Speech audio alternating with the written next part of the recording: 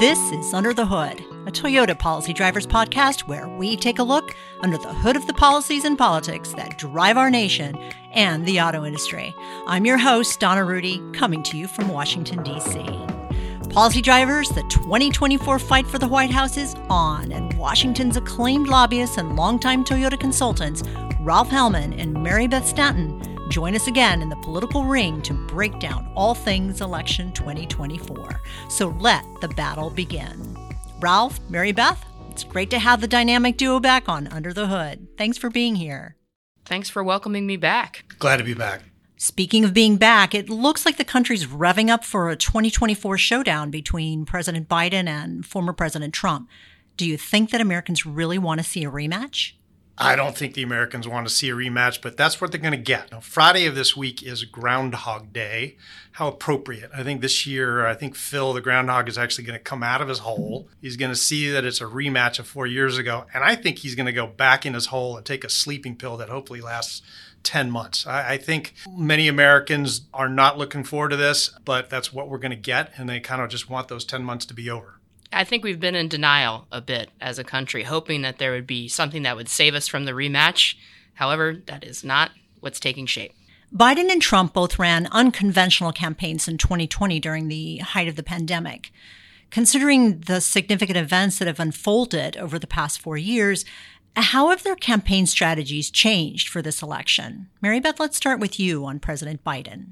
I think the president is going to run almost the exact same campaign that he did before. This is about democracy and saving institutions. I think he'll sprinkle in a lot of the accomplishments that have been able to pass Congress, including the IRA, the economy getting better, the Bipartisan Infrastructure Act, lower unemployment rates. We're out of the pandemic. I think it's also going to mention and bring out lots of surrogates to say that he has had the most diverse first cabinets that there have ever been. So I think he's going to take a victory lap, but I do think the playbook is relatively similar to the last campaign. Ralph, how is Trump's strategy in 2024 different, if at all, from 2020? Well, I think there are two really big differences versus 2020. We were at the height of COVID, and it dominated the conversation. Everything was a referendum about how Trump handled it, how he handled the economy and the disease. And I think the second big difference is Trump now has something on Biden that they didn't have before, that Biden has a record. He's going to have to defend it, everything that's happened over the last 3-4 years. Of all the issues set to shape the 2024 election, which do you think will be the defining factor? Well, I still think, Trump hasn't changed his style. He's still bombastic. He's aggressive. He has a take-no-prisoner style.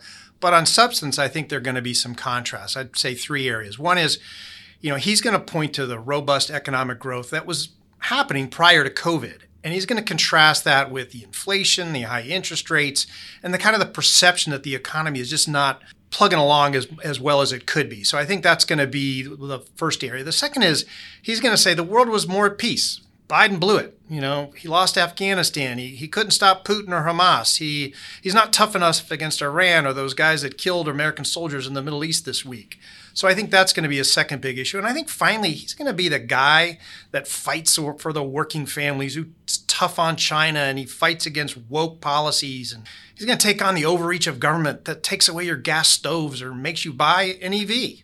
When we spoke last in 2022 about the election, I talked about inflation and the economy, and I think those are going to dominate what the president talks about. But he's also going to talk about democracy and freedom. You can't mention the Roe v. Wade decision and not talk about freedom. You can't talk about the denigration of some of our institution without mentioning the former president and the fight for democracy. So I think these themes are still going to be playing out.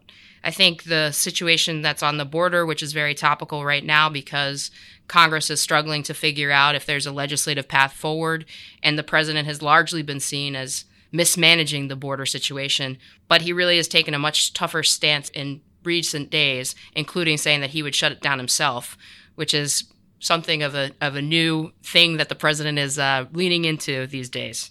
Beth, moving on to the battlegrounds, which states do you see as the key players for this presidential election, and why? Pennsylvania, Wisconsin, Michigan, North Carolina, and then new entrants, Arizona and Georgia, have become decision makers for the presidential.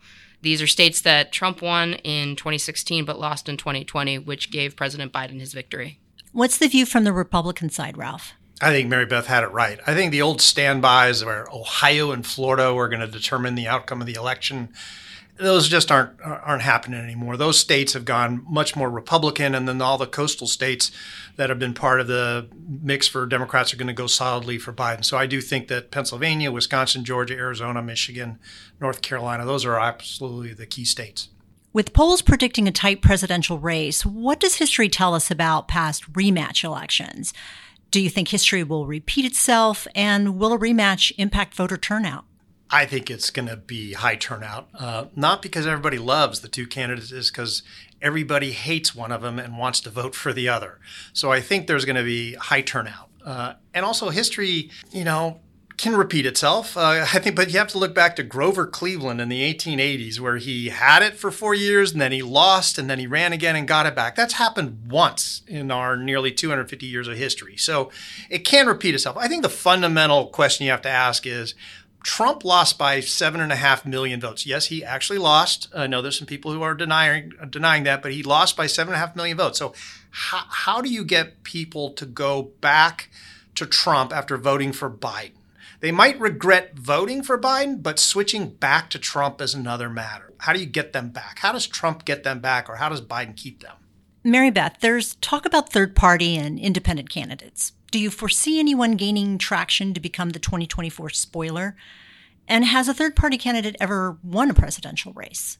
I think we're all praying for a third-party candidate at this point. The options on the table don't seem like they're the most inspiring, and therefore there's discussion of a third-party candidate, and many Americans would approve of that idea. However, conceptually, we've never had one win the presidency. What's the mysterious No Labels group all about, and what's the connection with Senator Joe Manchin? So No Labels has been around for a few years. They're generally trying to create a governing center. And of course, no one comes closer to a governing center than Senator Joe Manchin. So many people have been involved. There are a lot of billionaire backers that want to get him off the sidelines and into this race. Ralph, on the Republican ticket, it looks like former President Trump is going to be the Republican nominee. Does Nikki Haley have any sort of a shot, or do you think Trump will wrap up the primary quickly? I think Haley has a very much of an outside shot. I think she is just hanging around, see how many more legal shoes are going to drop. Trump will never debate her, so the country will never get to see that. But a few more courtroom losses could hurt Trump, but not to the extent that I think he loses the primary. It just could hurt him in the general election in November. And what about the burning question that everyone's asking? Who will former President Trump pick for a running mate? Pence is obviously out.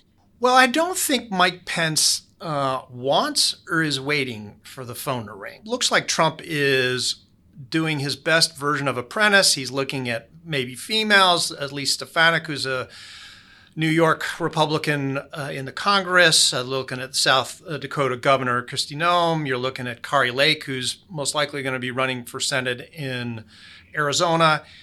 Trump loves keeping everyone in suspense and making it look like it's a competition. And then there's also the outside shot that he picks an African-American, someone like Black Senator from South Carolina, Tim Scott. So I think there are a variety of options that Trump's going to look at.